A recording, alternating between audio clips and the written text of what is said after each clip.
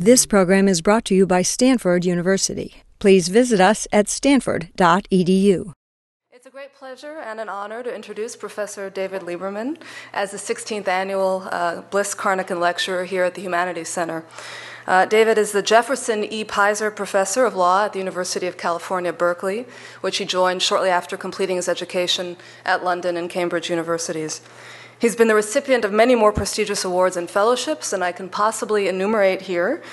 These include, among others, a fellowship at Stanford's Center for Advanced Study in Behavioral Sciences, a Mellon Foundation Sabbatical Award, and research fellowships from the London University and the American Bar Foundation. In addition, he served as a visiting professor at a range of renowned institutions, including Chicago and Tel Aviv University, while developing a masterful body of research, about which I'll talk a bit more in a moment. He has somehow managed to serve in a range of an extensive range, and I would think quite exhausting range, of administrative positions at Berkeley. These include, among others, Associate Dean, responsible for the program in Jurisprudence and Social Policy, and as chair of the undergraduate Legal Studies program. It's on David's research that I'd like to now turn for a moment. He has published, again, far too much for me to list, but these include The Province of Legislation Determined, which was recently reissued by Cambridge University Press, a newly completed critical edition of Jean-Louis Delhome's The Constitution of England, and a great many articles appearing in such prominent journals as the Journal of British Studies, the History of Political Thought, and in an array of superb edited collections. As a body, David's research has focused on excavating the nature and foundations of English political thought in the 18th and early 19th centuries. In the process, he has become one of the world's foremost experts on this incredibly important but also incredibly complex body of material. David's tremendous insight and contribution has stemmed in part from his unique ability to bridge scholarship in the fields of history and law. At a time when historians were debating whether 18th century English political thought was best understood through the frame of civic republicanism or Lockean liberalism, David pointed out that some of the era's most prominent political thinkers were speaking another discourse entirely, that is, a discourse of law or legislative science. The period after the Glorious Revolution, he rightly observed, was a period of parliamentary ascendancy, when the amount of legislation suddenly exploded, thus challenging long-established traditions of judicial supremacy in the development and control of the law, traditions that are encapsulated in the very notion of the common law as a judge-made, or as contemporaries understood it, judge-discovered body of law. How to deal with the new challenges and difficulties posed by the rise of Parliament as a great legislative force, David has shown, was one of the great political questions of the era. Studying the writings of men like Blackstone, Keynes, and Bentham, David brought to life a world of 18th century legal reformist thought that has been largely ignored because it was not readily assimilable into the established Republican and liberal modes of discourse, but also, not to put too fine a point on it, because it's really hard stuff. To study thinkers like Blackstone, David had to acquaint himself with subjects like feudal tenure and landholding and the procedural formalities of the writ system. And after overcoming this very difficult barrier to entry, he had to grapple with the fact that the legal tradition he studied was one that, until Bentham, studiously sought to demonstrate its own timeless continuity. Indeed, unlike David, a great many historians and legal scholars have proven all too willing to accept at face value Bentham's self-aggrandizing claim that the common law tradition he challenged allowed for no meaningful reformist thought. Unearthing a legal reformist discourse that extended back well beyond Bentham and that connected directly to Blackstone, the man who rightly or wrongly epitomizes for many the common law legal mind, was thus in itself a tremendous achievement. And having unearthed this discourse of legislative science, David has thereafter tracked its numerous and complex linkages to the more recognized discourses of republicanism and liberalism in ways that I, of course, cannot do justice to here. Having briefly described David's tremendous contributions to scholarship, his erudition, I cannot resist ending, if you permit me, on a somewhat more personal note. While speaking insightfully on topics like Blackstone's treatment of the writs of entry, assize, and formidon, standard cocktail party material, David has always been one of the most down-to-earth, kind-hearted, and affable people I know. And he's been this way since I first had the great pleasure of meeting him back in 1995 when I was first starting my PhD here at Stanford. So with that, let me turn the podium over to Professor David Lieberman, who will tell us about shaping and breaking the politics of legal history. Thank you.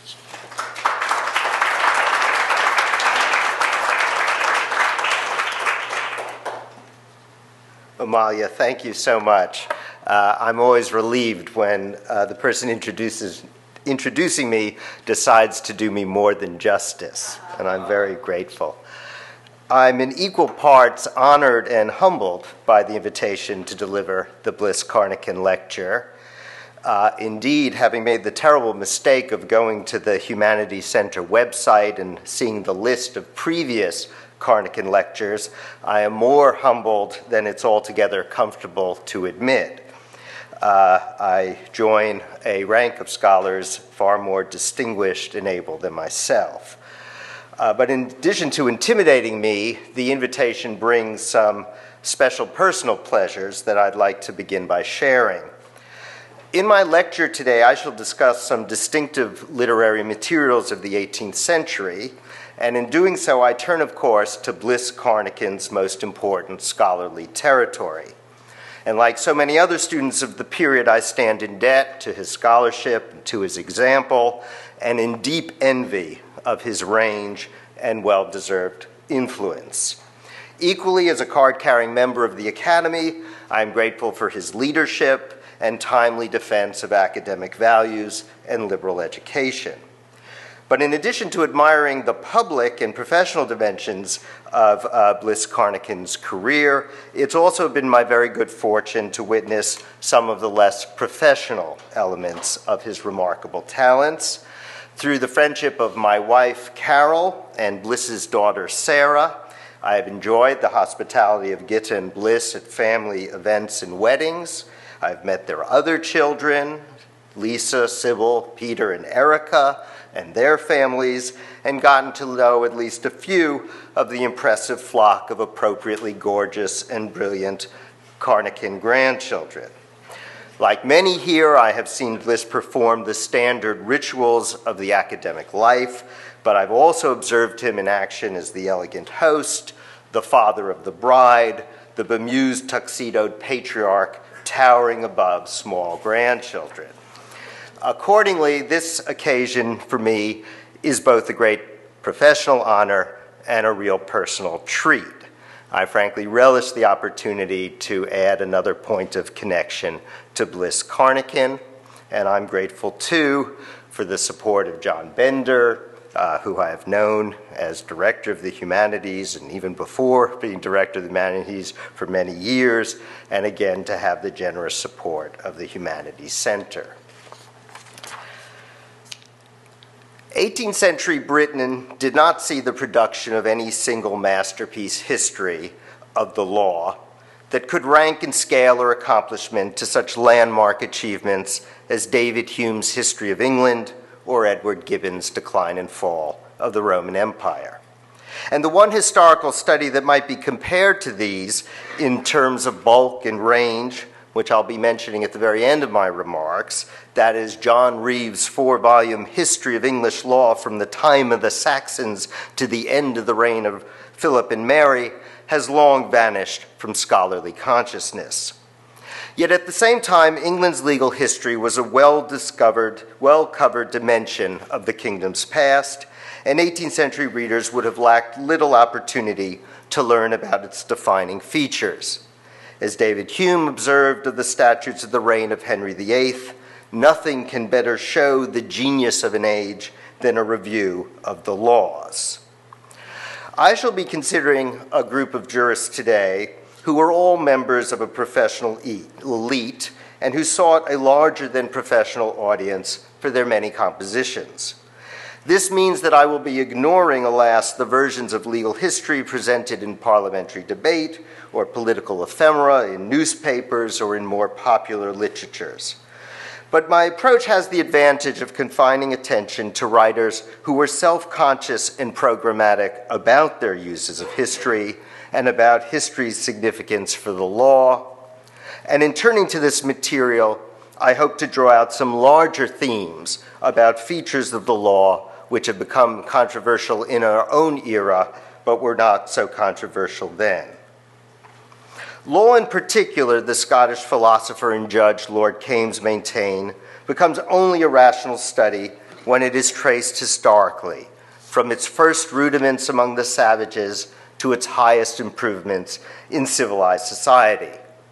The challenge, Kames's fellow countryman John Dalrymple explained, was to unite philosophy and history with jurisprudence, and to write upon a subject like that of a scholar and gentleman.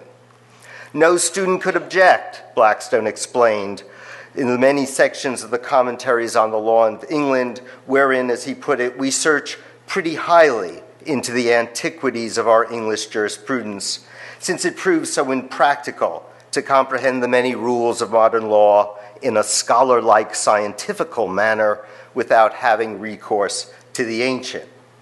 The distinctive project of the most recent generation of speculative lawyers, John Miller, reported in 1803, was to produce a natural history of legal establishments in which the growth of civil society, the cultivation of arts and sciences, and the extension of property in all its different modifications were systematically related to the institutions and laws of any people. These appeals to unite law and history were not all of a piece, and in due course I will be considering some of the differences.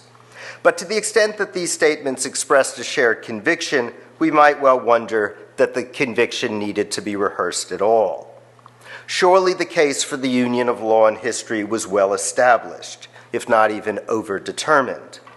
Blackstone drew copiously and explicitly from the voluminous historical researches of his immediate predecessors in the study of English law: Edward Coke, William Spelman, John Selden, Matthew Hale. Dalrymple cited the historical jurisprudence of the 16th century French humanists and of their British and other European successors. Kames clarified his methodological aspirations by invoking the testimony of Bolingbroke, who in turn cited Francis Bacon. Only a few decades following Miller's triumphal discovery of a natural history of legal establishments, Carl von Savigny in Berlin and Henry Maine at Oxford would denounce the jurisprudence of the 18th century and issue the call for an, of course, historical approach to legal materials. As all these figures knew, law was recognizably an historical artifact, whose studies seem naturally to demand some account of origins and development. There was first the blunt reality of path dependence.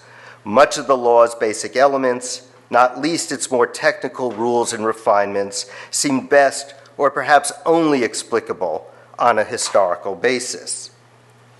Far more weighty was the standard celebration of native legal practices as a body of customary law.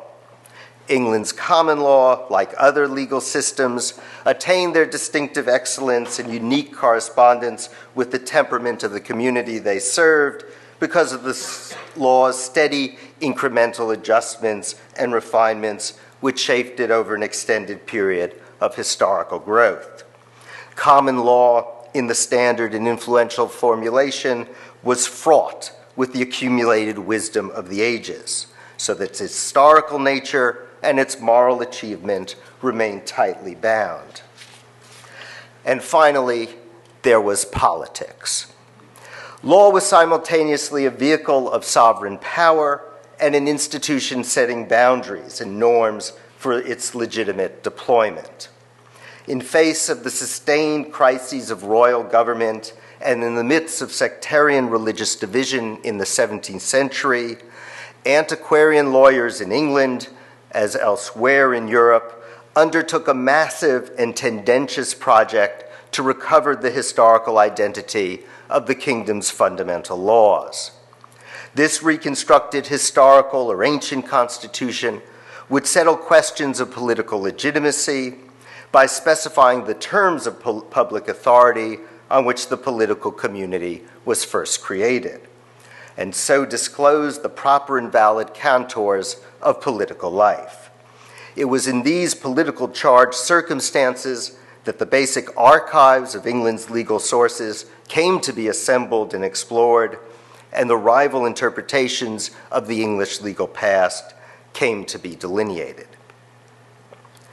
18th century political commentators frequently sought to distance their own historical inquiries from this sort of prescriptive antiquarianism, just as they sought to distinguish their own political contests from the sectarian strife of the Stuart era. The Constitution of England has been seen in two very different lights for almost a century before the Revolution of 1688, explained Lord Bolingbroke in 1733. But with the Glorious Revolution settlement of 1688, he reported, "This contest has finished. Our Constitution is no longer a mystery." Unfortunately, this was a strategically delivered obituary in which a presumed consensus was pressed into service to attack political enemies.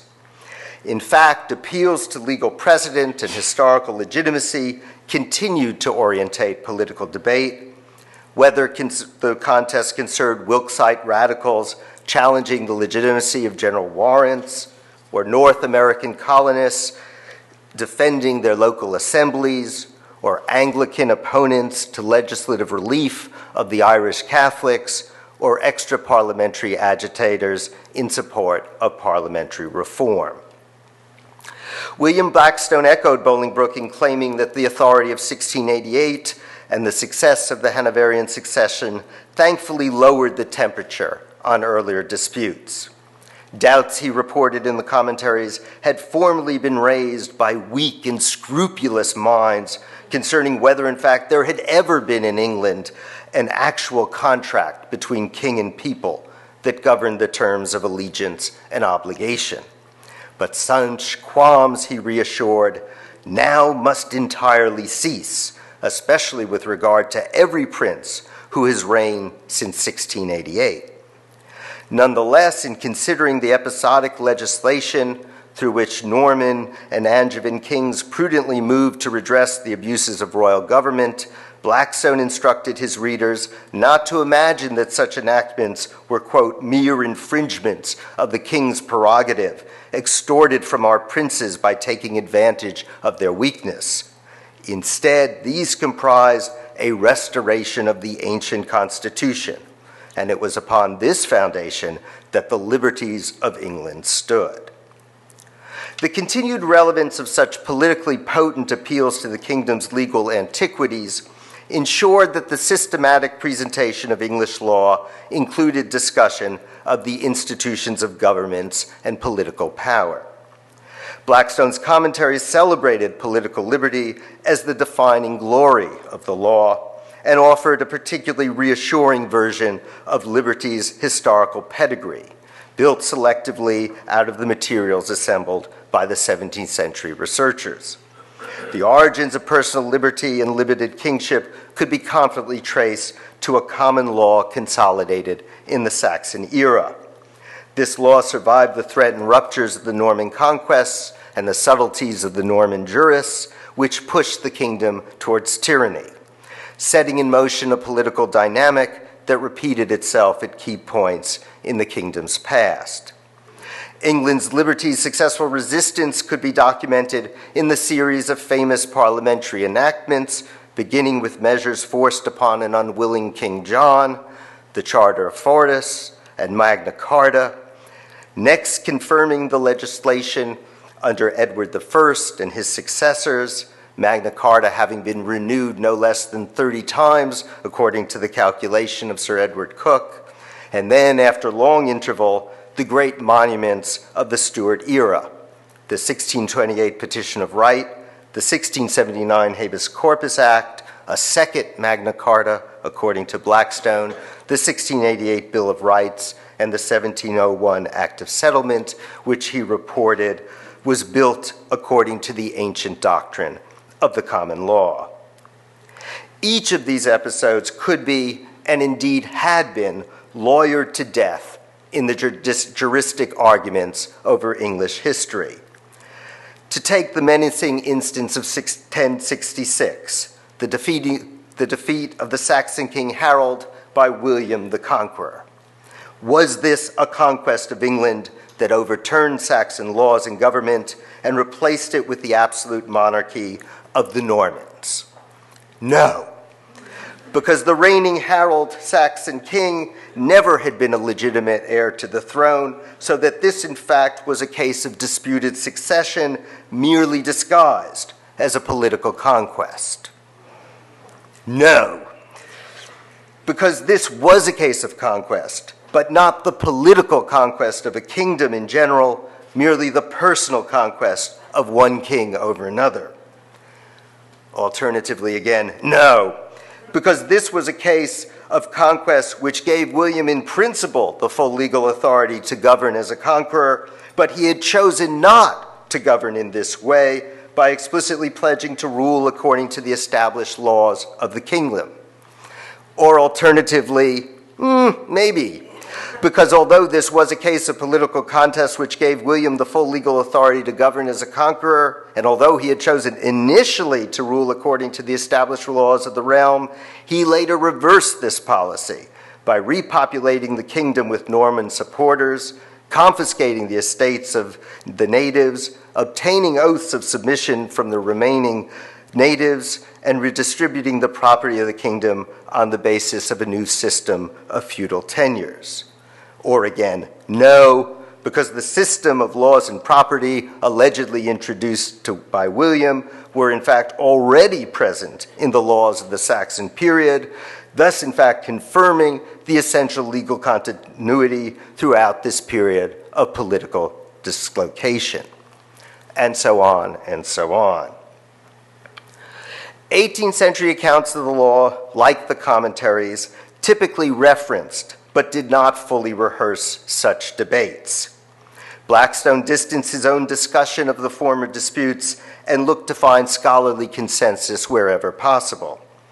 The major burden of his history was to compress and popularize the far more juridically and philologically demanding 17th century scholarship. And in this guise, he often appeared a spectacularly complacent apologist for established political hierarchies.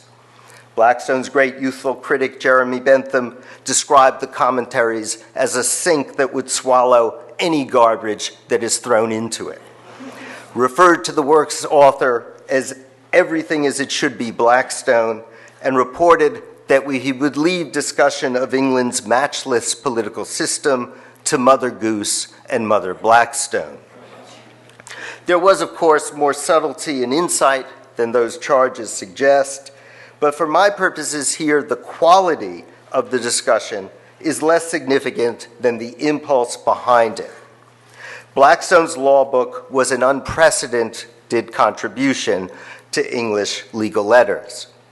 It began life as a 1753 course of lectures at Oxford University, the first occasion on which English law was taught at an English university, thus disrupting the long-established monopoly enjoyed by Roman and canon law.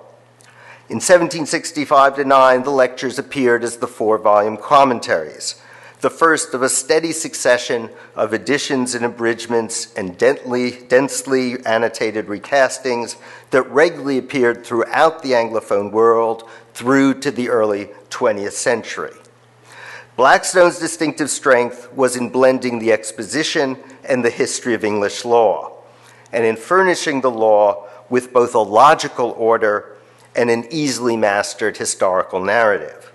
No reader would have found jarring his decision to conclude the 4th volume with the chapter-length survey of what he called the rise, progress, and gradual improvement of the laws of England, which revised synthetically the various historical themes of the previous volumes. In its coverage of England's constitution, the commentary supplied a juridical history that neatly mapped the conventional and often equally celebratory political histories of the kingdom, with their typical emphasis on kings and rivals, ambition and power. Finding politics in a part of legal history concerned with kings and parliaments scarcely amounts to a scholarly breakthrough. No one need to rush and phone the MacArthur Foundation in my support. But the perhaps political dimensions of this legal area were not confined to the discussion of England's constitution alone. Indeed, the traditional ordering of English jurisprudence did not separate the law of the Constitution into a discrete subsection of the larger whole. Roman law, for example, distinguished public law and private law, referring roughly to that part of the law that concerned the Roman state, public, from that part that concerned the individual citizen, private law. English law, in contrast, tended to deploy the same legal categories to describe the structures of political rule and of private station. And on this basis, it was possible to describe all the structure of politics in specific legalist terms. The sovereign legislature, parliament, was a high court. Kingship was a form of estate held by a monarch.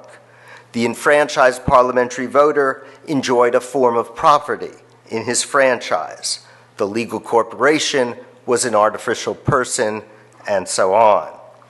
As Edmund Burke instructed the wild and misguided revolutionaries of France, by a constitutional policy, we receive, we hold, and we transmit our government and our privileges in the same manner in which we enjoy and transmit our property and our lives.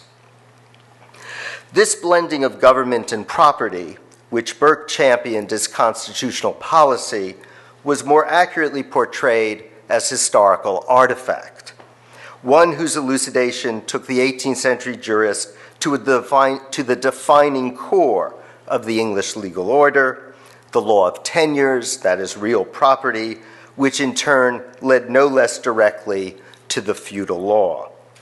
It is impossible to understand with any degree of accuracy, Blackstone explained, either the civil constitution of this kingdom or the laws which regulate its landed property without some general acquaintance with the nature and doctrine of feuds or feudal law.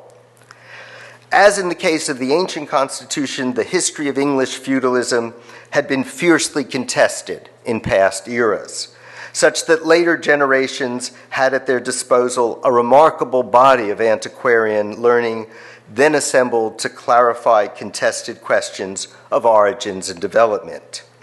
And here again, we see a process in which the most influential 18th century treatments readily appropriated this learning, but flattened the earlier controversies and popularized and compressed the forbidding erudition upon which they drew. Already by 1702, serious medieval scholars in England complained that the common lawyers were losing their command of feudal learning. Blackstone's commentaries proved the most durable vehicle of such historical popularizations, but in this case he depended on the work of an earlier jurist, Martin Wright, and his 1729 Introduction to the Land Law of Tenures. The project of legal exposition, Wright said himself, was straightforward: to show that England's baffling technical and complex rule governing estates and tenures all developed from a common historical source in the feudal law and could not be understood in the absence of this historical information. The account was throughout dependent on earlier researches, and Wright routinely reports on some of the earlier interpretive controversies, not least the potent issue of whether feudal tenures had been unilaterally imposed on England by the Norman princes. But since his aim, as he put it, was not to exhibit a tedious or minute treatise of feuds, or to adjudicate on conflicting claims of numerous previous authorities, Wright freed himself from the burden of lengthy treatment or substantive contributions. The organizing principle of the feudal law was the relationship between lord and vassal, in which land was held provisionally on condition of military service. Feudal law was relevant to government, since the relationship of authority and allegiance between king and barons and tenants were structured on feudal lines. And the law was no less relevant to the rules regulating landed property because these rules originated in that same relationship. Over time, the structures of feudal authority mutated. The vassal's land acquired the incidence of property, stable enjoyment, hereditary succession, alienation, and substitution. Military service was supplemented by alternative incidents of obligation, and a complex taxonomy of improper and derived feuds resulted. But the legacy of feudal origins permeated the forms of modern law and readily explained its most prominent features: primogeniture, the exclusion of women and stepbrothers, and the rules of inheritance that states descended to younger heirs but never ascended to fathers, a peculiarity which Edward Coke in the 17th century explained by saying that English law followed the rules of gravity, but which Wright corrected by explaining feudal identity. For Wright, feudal law provided an explanatory logic and revealed an organizing narrative for the development of property in the kingdom, a movement away from exclusively military services. Blackstone characteristically classed the narrative as another exemplary story of English liberty. The oppressive aspects of feudal obligation had been removed, military tenures had been abolished by statute. Both jurists identified and described a pattern of legal development, but neither had reason to explore at any length the social processes that drove the development itself. This form of legal history, one which located law and legal change firmly within the larger dynamics of societal transformation, became the hallmark of 18th century Scottish jurisprudence. And it is possible to trace something of the progress of this genre of legal speculation by looking at a series of influential texts that navigated the same Wright-Blackstone territory concerning feudal law and feudal tenures. In the years 1757 to 8, two important legal histories were published in Edinburgh: John Dalrymple's Essay Towards a General History of Feudal Property and Lord Kames's Historical Law Tracts. Both were programmatic undertakings which shared common ambitions and methodologies. Dalrymple, for example, dedicated his book to the elderly Kames. Each author turned to history to promote a better understanding of the historical commonalities that existed between Scottish and English law. And both adopted an unusually broad frame of reference for their jurisprudential inquiries. In this latter respect, the impact of Montesquieu's Olympian 1748 treatise on the spirit of the laws was especially marked. Dalrymple placed a long quotation from Montesquieu on his title page. Montesquieu furnished a model for examining human laws in terms of the larger and conditioning environment of physical and social forces in which these institutions operated. And in the closing chapters of his work, Montesquieu brought the resulting massive compendium of comparative law to bear on the contested terrain of France's legal history and French feudal law, thereby supplying a second model for comparative legal history. Dalrymple and Kames's publications have gained a specific notoriety in modern scholarship as the setting in which appeared for the first time in published print accounts of what is now a famous four-stage theory of societal progress, which tracked the development of human communities from rudeness to refinement in terms of four distinct stages: hunting, pasturage, agriculture, and commerce, each with its distinctive forms of subsistence, accompanied by distinctive networks of law, governance, and manners. In this setting, the four-stage theory enabled Dalrymple and Kames to treat feudal law as a somewhat aberrant legal form.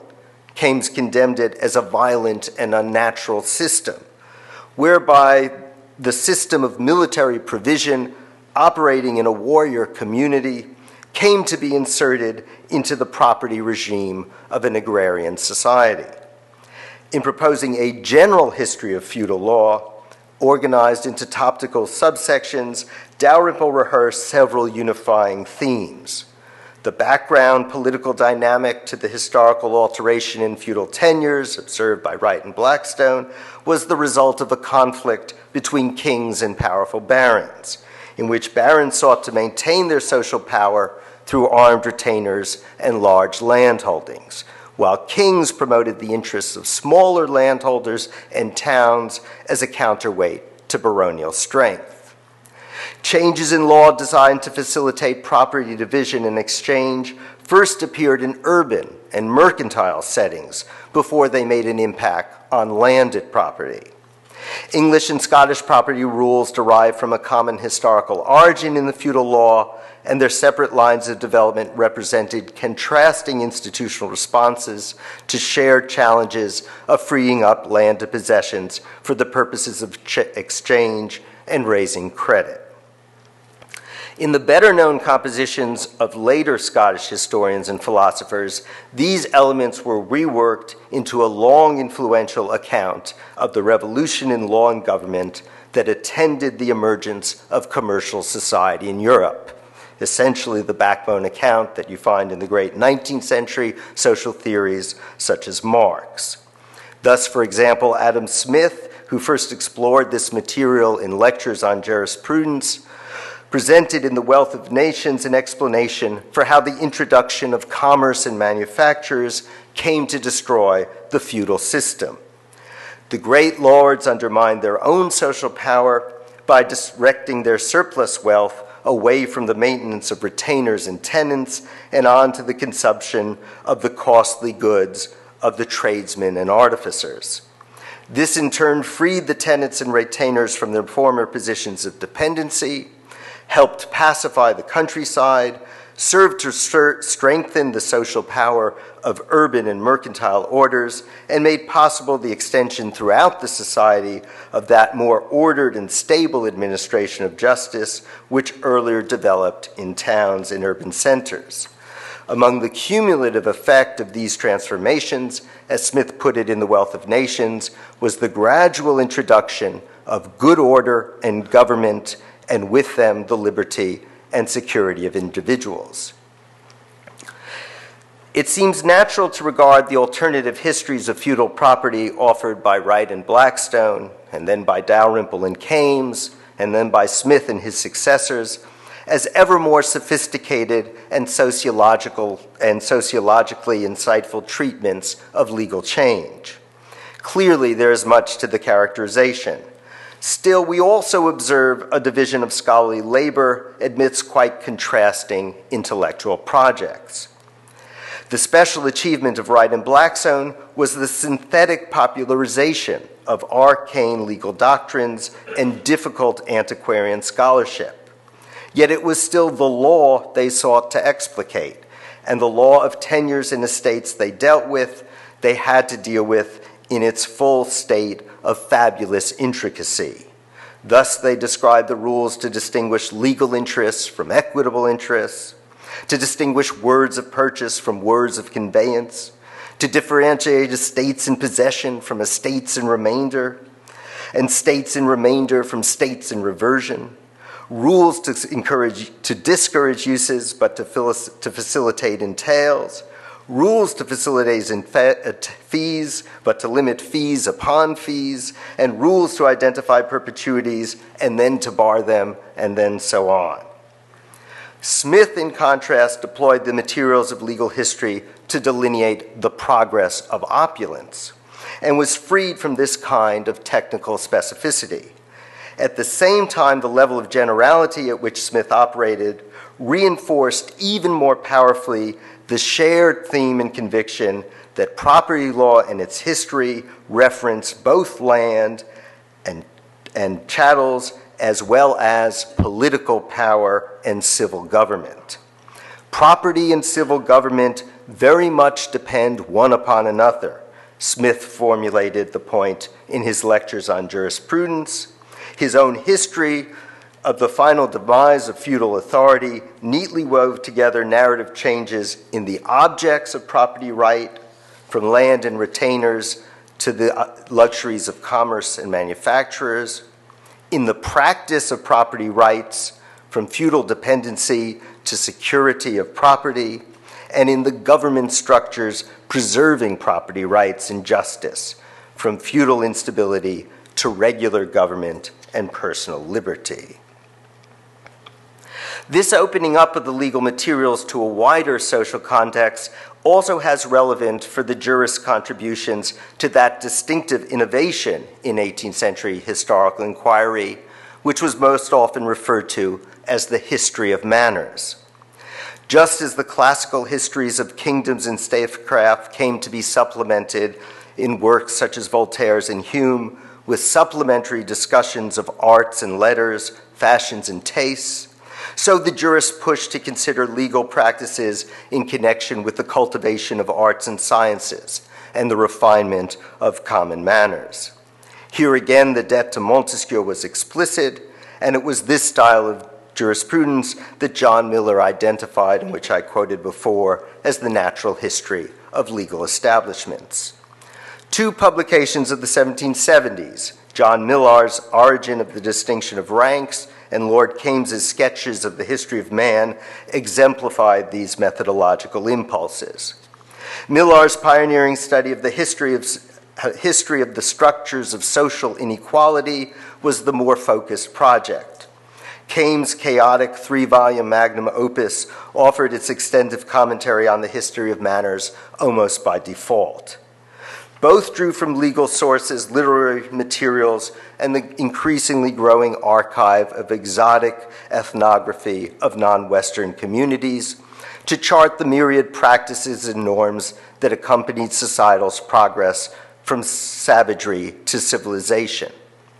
In principle, at least, one might imagine this kind of historical study as working to displace the primacy usually given to law and politics, since so much attention was directed to extra-legal and extra-political dimensions of social experience.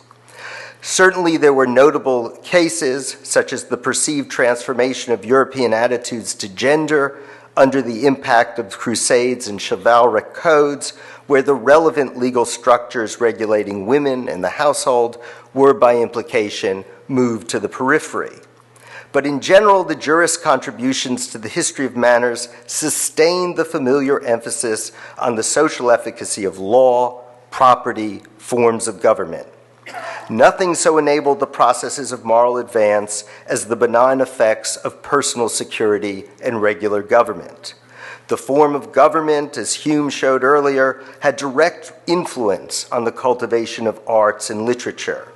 The softening of manners depended critically on the stability of possession and the escape from poverty and violence. Millar revealingly began his study by explaining that the leading purpose for examining the manners and customs of nations was to obtain a comparative perspective on the basis of which laws could be improved and reformed.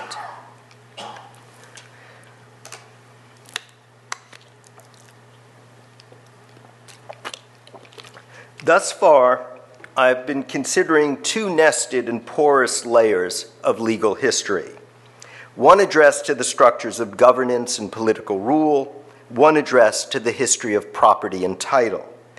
Both histories were expressly shaped by politics, in the sense that both involved struggles for power, authority, and advantage, in terms of which the law was best explained and understood. Both, I think, remain familiar histories to us now.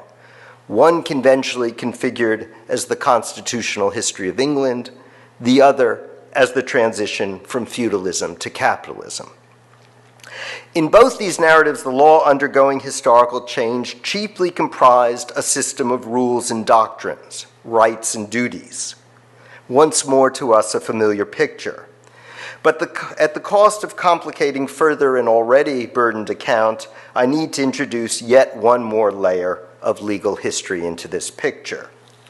This involves an alternative conception of the law, one centered on the operations and mechanisms through which the legal order vindicated rights and remedied injuries. In modern jurisprudence, this law, covering process and procedure, frequently appears as a secondary system, existing and designed to implement the principal body of substantive rules. But earlier legal approaches reversed this picture, stood it on its head. The standing maxim, no legal right without a remedy, meant that the right existed because of a remedy available to secure it. Law comprised remedies, and these remedies were generative of rights and duties. This conception of law, moreover, was reinforced by the routines of professional practice. English law was a pervasively casuistical system. Professional education remained principally a matter of mastering the intricate techniques for handling legal cases, or what Thomas Littleton in the 15th century described as the science of pleading well. Common lawyers obtained command of the technical forms for the initiation and processing of cases, writs, forms of action, special pleadings, of a legal literature dominated by information about cases and methods of processing cases, yearbooks, law reports, formularies of writs, and of a pedagogy focused especially on pleadings and responses to hypothetical legal disputes, the moots.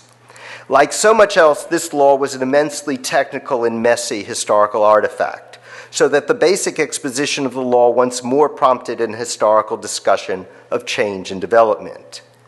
In the commentaries, for example, Blackstone presented yet another historical narrative, charting the relative pattern of institutional adaptation. The centerpiece of this legal history was the replacement of the original body of common law writs and forms of action, which Blackstone styled the old feudal actions, with a set of modern actions, ejectment, assumpsit, trover, trespass on the case, and so on. The stylized legal fictions which enabled this transformation left legal process intricate and forbidding, but at work was the same logic of modernization revealed in the history of tenures and estates. The new legal procedures facilitated exchange and alienation, which was required by the new commercial mode of property that replaced England's military tenures. At many points, the history of legal process intersected the better-known history of English liberty. Procedural features such as trial by jury and common law writs of habeas corpus were the natural partners of Magna Carta and the Declaration of Rights. In the indictment of Tudor and Stuart abuses, prerogative courts and secret trials loomed as menacingly as treason statutes and fiscal impositions. But these were the headline stories of an area of law most prominent from the vantage point of the practitioner. Perhaps because of this internal professional quality, scant scholarly attention has been directed at the several substantive histories of courts and forms of action that first appeared in the 18th century. This omission is particularly glaring in the case of the single most substantial effort at the history of English law produced in the 18th century, the work I referred to at the outset, John Reeves' 4-volume History, which appeared in several editions in the 1780s. The plan of his work, Reeves explained at the start, is wholly new, which was to reconstruct the history of law as the history of professional legal learning. The result was a crushing narrative of legal change operating at the level of writs and pleadings. This was a legal history composed in self-conscious counterpoint to the historical approaches I discussed earlier. And to make the point more concrete and finally to draw together some of the strands I've been weaving thus far, I want briefly to consider the illustrative case of the English Justinian, King Edward I, who reigned from 1272 to 1307. The classic celebration of England's Justinian appeared in Matthew Hale's posthumous History of the Common Law of England, which appeared in 1732, several decades after Hale's death, which in turn provided the model for Blackstone's expressly derivative panegyric in the commentaries. In their shared estimate, more was accomplished to settle the law during the first 13 years of his reign than in any single other period of English history, and his kingship marked the epoch for the true stating of the law. This unrivaled achievement was conducted through numerous statutes that ranged widely in nature and goal. He renewed Magna Carta and the Charter of Forests, extended common law process to Wales, resolved the major jurisdictional competition between the central royal courts, and reformed the procedure of minor local courts and inferior tribunals. Great alterations were made to estates and tenures, the removal of significant restraints on alienation, and the introduction of estate's tail. The introduction of a new writ, alleged, and related measures made land property chargeable for the recovery of debts, innovations Blackstone explained of signal benefit to a trading people and contrary to all feudal principles. The law reforms of the English Justinian appeared in the treatment of Edward I given by David Hume in his great History of England. Hume judged Edward the ablest, most warlike, and most ambitious of English monarchs, and his narrative devoted most space to the king's costly ambitions against the kingdoms of France and Scotland, and his shrewd handling of the constant rivalry between himself and the powerful barons. These political dynamics accounted not only for the most public laws passed in his reign, such as the legislation confirming Magna Carta, but also for the measure altering landed tenures and the legal remedies for creditors. Edward's reforms of numerous common law process and administration ranked amongst his greatest gifts to the realm, but his contribution to the improvement of the common law was not to be confused with any desire to restrain royal power. Indeed, these reforms functioned to counterbalance the power of the barons and thus to advance the royal interest. He took care, explained Hume, that his subjects should do justice to each other, but he desired always to have his own hands free.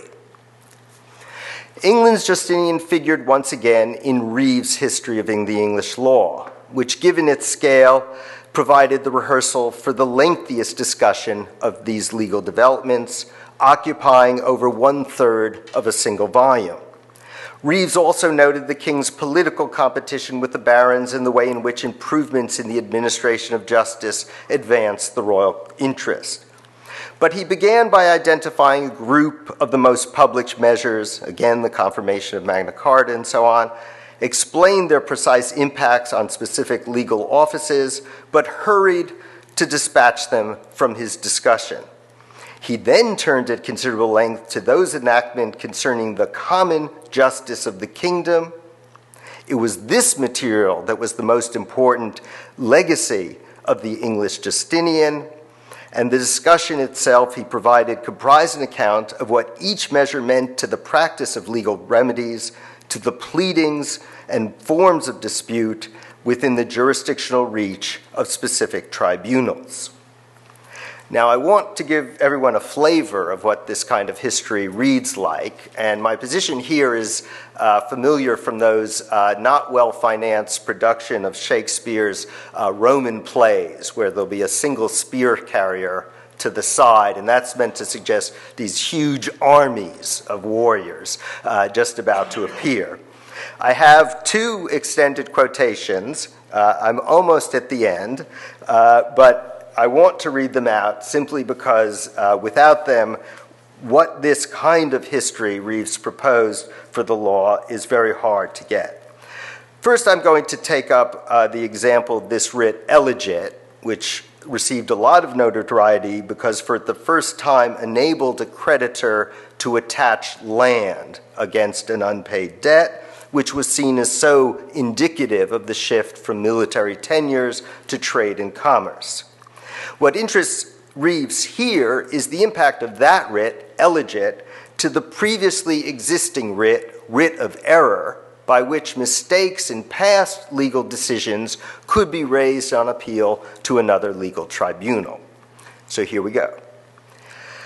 The reason for ordaining a bill of exceptions was this: a writ of error might be had whenever there was an error on the record, but it sometimes happened that the parties might allege matter of exception in court, which the judges would overrule, not recognize the error.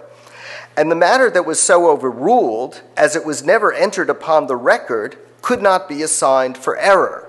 No authoritative legal document recorded that an error had been challenged. It therefore now was provided as follows: that where anyone was pleaded before the justices and proposed any exception, and pray it might be allowed, but the justices would not allow it, then he might write down the exception, and pray the justices to put their seals to it, which they should do. And if one refused, another might do it. And after this, the king, upon complaint of what the justices had done, caused the record to come before him, and that exception was not found therein, that is, not found on the authoritative record of the case. The complainant showed it written down, his own copy of the charge of error, with the seal of justice appendant on it. Then the justice should be commanded to appear at a certain day to acknowledge or deny his seal, and if it was so denied, then they were to proceed and determine whether that exception ought to be refused or not in the earlier case. After this statute, it would seem that most points of law, whether upon the record or not, might be re-examined in a writ of error. This writ about credit had this lasting impact on this other writ, error, which in turn transformed how cases could be appealed. Second quotation. This again is about debt. This was the way in which certain debts could now be handled by a certain court, a stewards or marshal courts, and the situation in which a legal process to that end was raised. When the debtor came in to answer, he might allege many things against the creditor by way of exception, that is, evade having to face the claim of a debt. He might ask what he had to show for his debt, and if he had nothing but his own declaration to prove it, the person attached had judgment. If it was just an oral claim, they would dismiss the case. But if a writing was produced and any default was found in name or number, the defendant might say that he was not bound to answer such writing because it was faulty. A mistake had been made in the technical instrument. The defendant might say that he was not bound to the distress of the steward or marshal, and that was proved the plaintiff could recover nothing, unless he, the plaintiff, could reply that though he, the defendant, was not bound to the distress of the steward or marshal, that is, was not eligible to appear before this court, this could not avail him, because he did belong to the king's household, over which this court did have jurisdiction. But the defendant might say he ought not to answer because he was not taken within the limits of the household, and therefore not within the jurisdiction of the marshal, but he was brought there by violence. The defendant might say it concerned his freehold, and so might demand judgment whether he had to answer concerning his freehold without a writ. The defendant might say that the plaintiff had complained of the same trespass in another court. He might say that to show an acquittance or another plea was then depending in another court by writ for the same matter, that is, that there were duplicate trials going on. If there was a condition in the obligation, he might say that he was not bound to pay the debt because the condition was not satisfied. That's from the middle of about several pages in this vein. This kind of material spread out over nearly 2,000 pages of legal history requires something of a cultivated taste. Rees composed a remarkably, remorselessly internalized legal history of process and pleadings, a history of law as the history of what practitioners did to secure legal results. In setting out his project, Reeves explicitly rejected the common assumption that a history of law would draw upon, quote, the civil history of the times. This move to look to this larger social context was a false guide, since the major changes in the law had little to do with the debates over law occupying a parliament or the public sphere. Indeed, in constructing a history of English law, the researcher needed to keep firmly focused on the sources and material specific to the law institutions of law themselves. As Reeves put it, little is to be acquired by traveling out of the record, of the statutes, of the yearbooks, of the parliament rolls, of the law tracts. The discipline of social history was once infamously described by a modern English historian as history with the politics left out. Legal history for Reeves was law with the politics left out. Now, it would be convenient for Reeves to have been a closeted practitioner or a reactionary antiquarian whose version of legal history thus could be explained in terms of professional inwardness or a trade union hostility to outside pressures. But Reeves, it turns out, was a highly political metropolitan barrister. In the 1780s and 90s, he was responsible for two separate plans for the reform of London policing, the first of which involved a sweeping and thoroughly abortive proposal for the reorganization of the city's historic structure of corporate government. As a law clerk to the Board of Trade, he helped draft legislation for the creation of courts in Newfoundland and later served as a Chief Justice in the colonies. In 1795, he successfully weathered prosecution by the House of Commons for seditious libel, and on account of the ultra-royalist constitutional doctrines presented in an anti-radical tract. Reeves, in other words, was an experienced hand in the political world he chose to exclude from legal history. For us moderns, the case for a non-political treatment of the law frequently is prompted by a concern to defend the law's claims to impartiality and integrity. A law shaped too much by politics and power is a law no longer able to realize the lofty societal and moral goals we typically place on it. In 18th century England, the claim that the law chiefly served the interests of hereditary elites and property wealth and oppressed the weak and the poor, or failed to deliver the system of liberty its advocates championed, was a frequent radical political charge. And the counter case for judicial impartiality, open courts, and routine justice was rehearsed no less frequently. As I have tried to show here, the history of law generated reassuring conclusions that legal development had rendered the law better equipped to protect rights and property from arbitrary power, and better able to maintain relations of justice where previously lordship and dependency prevailed. But history equally revealed that this welcome result was itself the product of a recognizably political process, shaped throughout by conflicts over power and social interests, which left their discernible markings throughout the entire legal fabric. It is not at all clear that in proposing a legal history with the politics left out, John Reeves sought primarily to insulate the law from the taint of political contamination. But a program of legal history such as his, that insisted on looking no further than internal professional sources, distanced the life of the community from what Reeves termed the great revolutions in legal learning, and explicitly ignored the civil history of the times, was scarcely a value-neutral enterprise. Predictably, of course, there was a politics to legal history with the politics left out.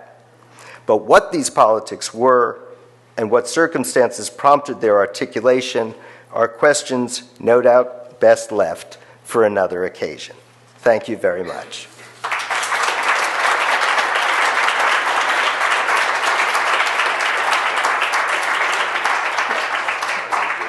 Explain the drill for questions. Oh, yes. Thank you very much, David, for a rich and probing lecture. The room here is rather dead in acoustic, so Matthew and I will wield cordless microphones to those of you who put your hands up to ask questions. And if there's someone you particularly want to call on David, we can go that way. But basically, one of us will be on one side of the room and one on another, and we'll try to alternate sides. Yeah. I'm not allowed to tell you not to call us. You can do that. Yes. Okay, so who would like to begin? It's time for a few questions.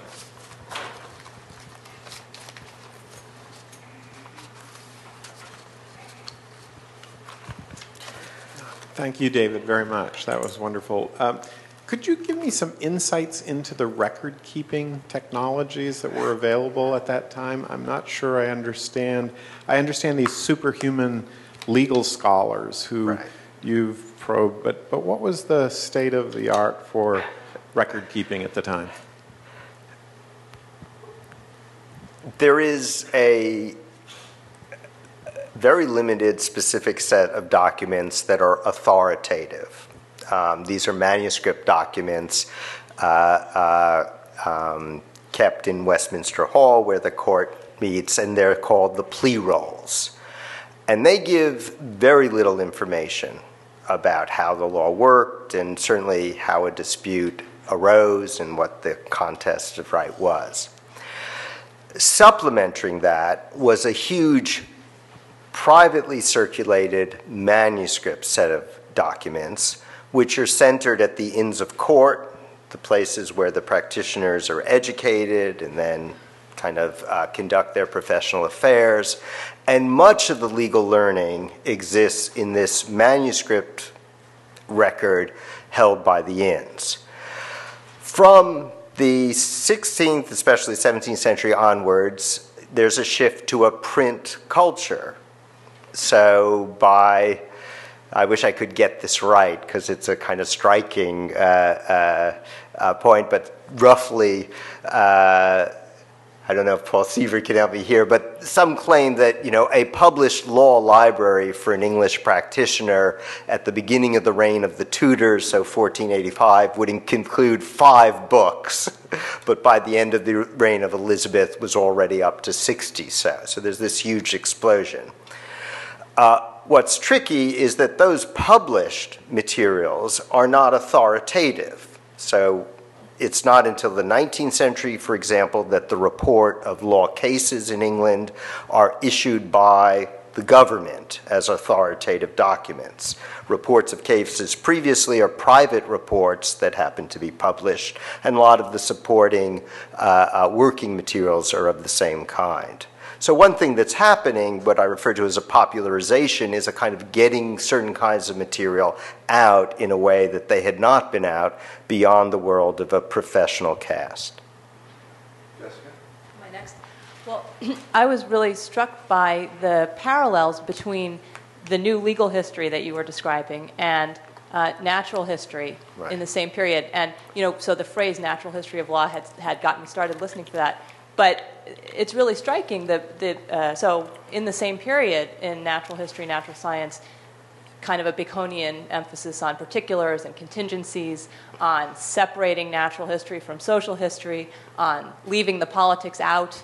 And historians of science have been very much interested precisely in the politics of natural history with the politics left out in that period. So I guess there isn't really a question in this except to say that it seems like the natural history of law was very closely connected with natural history. It sounds that way to me. That's right, and it's certainly the case that the same group of Scottish jurists who start using that phrase all see themselves as Baconian. Everybody wants to be Baconian. They're all on that same currency. What I'm not sure about, my sense is that it is rather late in the 18th century that you start getting this split about whether the history of law is going to be something that looks to us like social history or constitutional history, or whether it's going to be what I would think of as this technical internal history. And that seems to me a dominant question in later legal historiography and generally social sciences of the law ever since. And so what I got curious about, it, and this paper in part reflects, is how that issue comes to be aired and articulated at a particular point in time. Amalia? If I could just follow up on that, this may be a little unfair, but you left us so curious. I'm wondering if you can try to speculate a bit about what the politics are of leaving the politics out. Is this a reaction? Is there something about the legal profession at the time, a greater professionalization, the fear about the universities taking control of the law? I don't know. I think the summary answer, my instinct now, this is one of these total evasions. Of course, when I do complete all the important research on this vital topic, I'll speak with greater confidence on it. But I think it's an anti-democratic impulse. The anti-democratic has to be inverted quotation marks because, of course, England was not a democracy. It wasn't a democratic system. But I think what's being seen here is the way in which discussions about the law that are being reported in the press, that are becoming agitated by various reforming groups, that are receiving a much more extensive discussion for someone like Reeves, is generating a total misunderstanding of how the law works, what its most important elements are, and its attempt to kind of keep the public perception or the public agitation over certain kinds of law and law reform from infesting what he would see as the kind of central stuff of the law's work, how you're going to provide legal remedies, how you're going to do the actual work of law. So I think it's that. The impulse isn't so much depoliticalization as a specific concern with a kind of populism about the law. Well, let's close with a question from our honoree. First off, many thanks, David. Many, many thanks. I've been thinking back to graduate school days, actually, where I was exposed to Richard Hooker, Laws of Ecclesiastical Polity, and the great Ciceronian opening sentence, which I might even be able to repeat a few words of, but won't try. But my question is, does ecclesiastical law or history of ecclesiastical law, if there is any such thing, it's a subject I don't really know anything about, go on same or similar or different tracks from the history of the civil law that you're describing? Bliss, I'm totally humiliated. I mean, it is certainly the case that there is a large literature on the history of ecclesiastical law. And ecclesiastical law is controversial for all sorts of reasons, but one is the way in which it survives as the relevant set of rules in these Protestant communities like England. And so how do you have a system of ecclesiastical law which is papal in origin, still operating, and so on? My suspicion, my uninformed suspicion, is that I would not at all be surprised if it turned out that many of the debates and many of the historiographical and kind of methodological issues which we take to be basic to these discussions of civil law, native law, secular law, simply are re-rehearsals of issues that have come up over the history of ecclesiastical law. And I just lack the talent of erudition to pursue that further. But it seems to me that the question is spot on, because that is a very large literature. I'm not at all sure how well it's known, but it seems to me most likely that this material is tracking some of the earlier debates over the ecclesiastical law. Well, David, whether we believe that declaration of modesty will be up to us individually. Before we close with a round of applause for David, thanking him for his marvelous lecture, let me just say that there's a very nice reception awaiting you outside, and I hope that all of you will stay to partake and chat about the lecture and meet David and Bliss and Gita and other family members are here. And so with that, let's thank David very much indeed.